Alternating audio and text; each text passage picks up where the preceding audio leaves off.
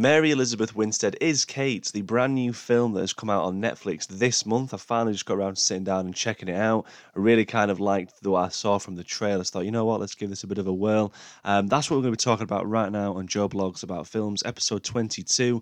Really do appreciate you checking this episode out as well as any if you have already. The podcast is available on Google Podcasts, Apple, Spotify Podcasts, the job lot. Don't forget as well to keep up to date with the socials as well. Just search Joe Blogs Films into Twitter, Joe Blogs About Films into Facebook.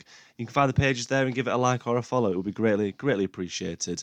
But straight into it then. Kate is a film that I saw the trailer for and I thought, it could be all right. It looks very kind of like Atomic Blonde mixed with John Wick. I think with any assassin film, we're always going to kind of go, they're the go-tos in comparison now, really. And I really did enjoy Mary Elizabeth Winstead's portrayal as Kate. We'll just dive into obviously what the kind of a plot summary as best as I possibly can. Kate is a female assassin. She's only got 24 hours to get vengeance on a murderer before she dies. Essentially, she's been poisoned. She is a very well-trained assassin. She obviously takes out a particular target. There's a kid present, and it kind of just rolls from there, really. It kind of just goes from there. You can kind of guess really where this film goes in that sense. Some really great supporting cast. Say Woody Harrelson's in this as Varric. He's kind of like Kate's mentor, father figure, if you will. And also Miku Patricia Martineau, who plays Annie. This is the young child that you will learn more about as the film goes on. And again, really great seeing the dynamics between all of these characters that Mary Elizabeth Winstead's Kate kind of interacts with. It's all set in Japan, and there again is great scenery, some great setups, and some fantastic visuals for this film. I'm going to talk a little bit about that as well over this podcast episode. Would you believe? But yeah, so when I saw like reviews for it, there's kind of been a little bit hit and miss in the sense. I think some reviews either really enjoyed it or kind of said, does its job, if you will. Some people didn't really like it at all, which I find quite strange because I think this is one of those assassin films that, yes, there are some familiar themes or so familiar, plot points, if you will, that you'll have seen and heard, many times in previous films already. But there's something new about this as well that I quite enjoy. This, it almost feels like, the writers and the director of this film really want to kind of play on that familiar sense, but also bring in something new with the assassin films, because at times, if you've seen one assassin film, you've seen them all, haven't you? It's directed by Cedric Nicholas Troyan and written by Umar Aleem. Umar Aleem actually, in fact, wrote the film Extraction, which came out in 2015. And I got to say that the story itself is absolutely fine. I don't think there's really much I can say other than it is a little bit predictable at times. I don't really know. That's really all I can really say. The director of this actually directed the Huntsman, which is the kind of spin-off or sequel to that Snow White and the Huntsman, because I believe he was the visual effects for the original Snow White and the Huntsman, which I'm not even. I don't want. The less I can talk about that film, the better, if I'm being honest. But sorry, sidetracking a little bit there. I must say that I did find some of the visuals in this very pleasing. I'm one big sucker when it comes to like anything neon, anything, just creative in that sense. So really thought that it was, pleasing on the eye, if you will, at times. It's just a shame that the story kind of, as I mentioned, it's a little bit predictable towards the end of the film, but they do try and make things different. Some excellent sequences. In particular, if you're a fan of car chase sequences, there's some really good ones in this. Or rather, there's one in particular at the start of the film, which I was just like, this is great. If they could have made it last a little bit longer, I really would have probably enjoyed it. I don't know, like it would have been... It's still one of my favourite scenes, but I wish it would have lasted longer, and I don't know if that's a good thing or a bad thing. The use what they do with the camera as well, like this, the car flips in a sense. There's a crash and it flips, and the camera flips with it. So you're not in the car, so it's not like from that point of view, but you follow the car as it flips. And I thought that was really cool. And this is the one thing that I thought that was really good about the cinematography for this, is that they did some really excellent like shots, especially whenever. Mary Elizabeth Winstead's Kate is just kicking serious arse and shooting and absolutely creating carnage, because this is basically an hour and 45 of just carnage at times. Like, it really is. There's obviously those moments, those nice kind of slow and steady, story building moments, and the relationship. You learn more between Mary Elizabeth's Kate and Woody Harrelson's Varric.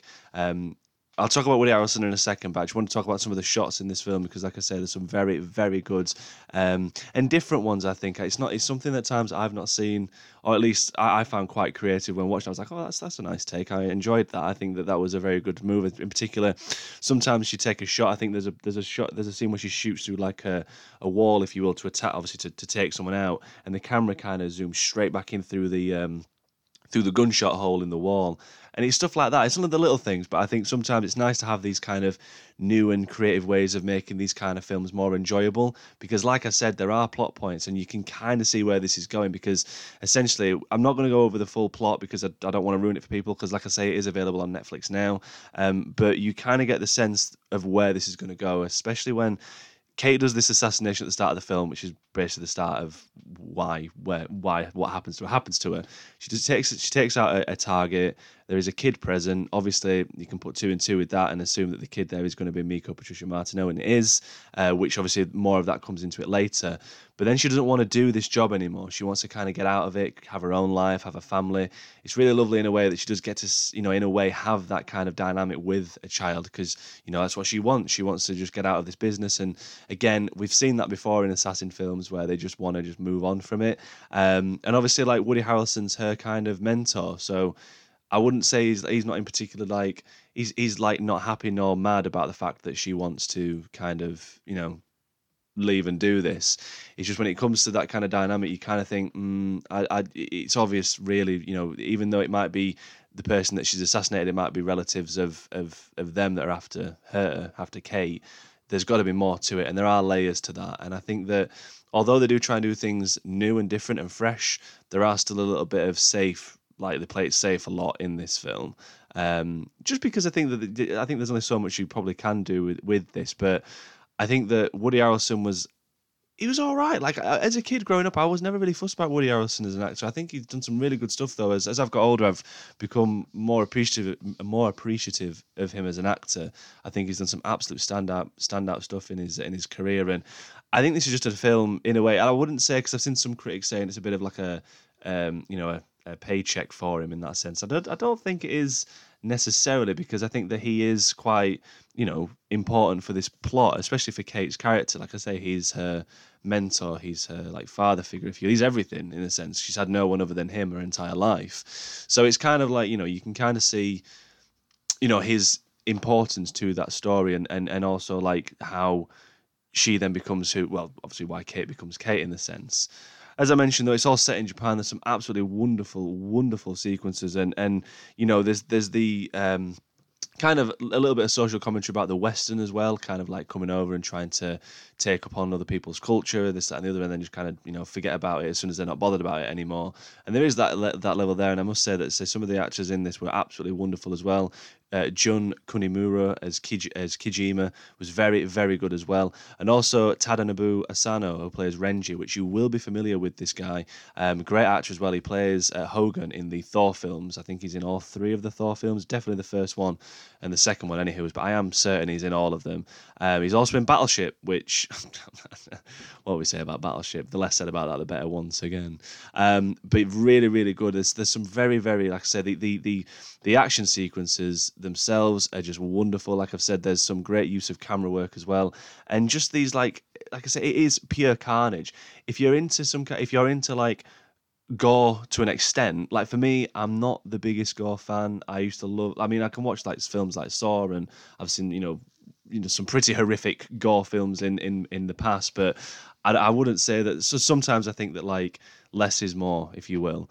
But when people go for it and they execute it really well, again, I'm all for that as well. You think of like films like John Wick and the way that or like the creative ways that he would take someone out. Kate really takes that to another level as well, because there are some pretty genius ways of taking out a person in this film, and she really elaborates and creates on that very, very well. I think that some of the ways that she really does take out people is quite imaginative anyways, and I think that Yeah, if you're a fan of that, you'll love this because there's some grisly moments, put it that way. But I didn't find it overbearing. I didn't find it like, oh, there was no need for that, too much violence, da da da da. I think it was the right level, and really really good.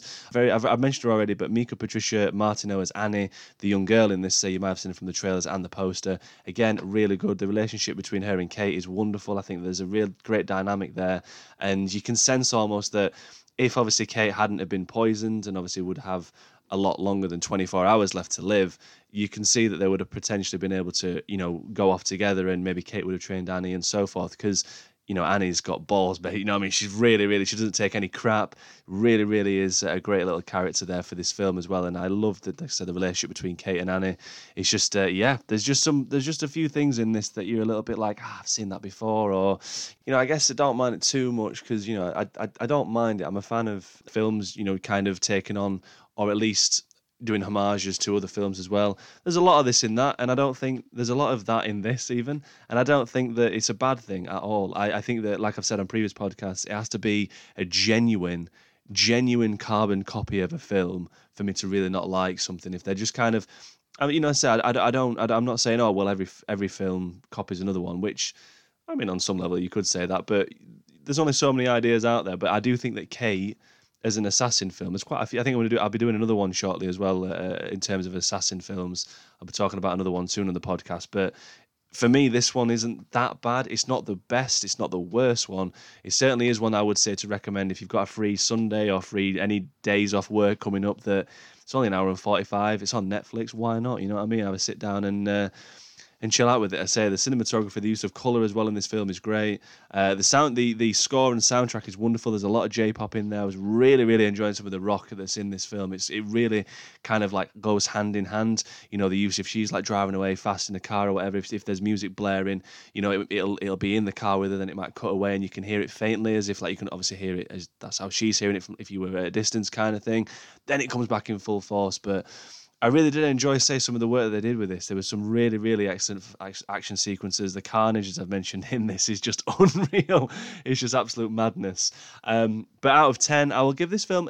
it's weird, because there was a point of this film I was like, oh, God, this could be like an 8 out of 10, this film, really. It's pretty good. And then there's something happens in it when, like I've said, it's very predictable. You know where it's going to go with it, and you're like, that's a shame, you know what I mean? So I think because of that, and because of the level of predictability in this film, as much as I love the action sequences in this, it did drop it down a whole, like, I'd probably say, to a 7.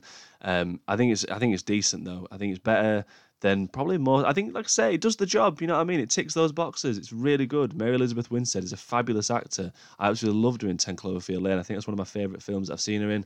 Of course, Birds of Prey as well. I've mentioned that numerous times of how good and how much I enjoyed that film, but she's fabulous in that as well. I think she's a very, very excellent actress, and this film really is, she's believable. This person who's been poisoned, she only got 24 hours to live, so her body's shutting down, and she portrays that really well. Like, she plays the part fantastically. I have no issues with the performance whatsoever. Like I say, it's mainly my issues come with the story. Just a few points when I think if you'd have done a little bit different there or something extra here, it could have been, not oh so familiar. But Mary Elizabeth Winstead is wonderful in this, as too Miku Patricia Martino, and Woody Harrelson is just there, you know what I mean? Yes, very good film. Check it out, and let me know your thoughts if you do have a watch of it. I'm going to be on the podcast again in the next few days talking about another film that's coming out, and of course I've already mentioned I'm going to be checking out James Wan's new film next week, *Malignant*. So very excited for that. Well, this has been episode 22. Thank you again for listening to this episode on the Joe Blogs About Film podcast. I'll be back before you know it.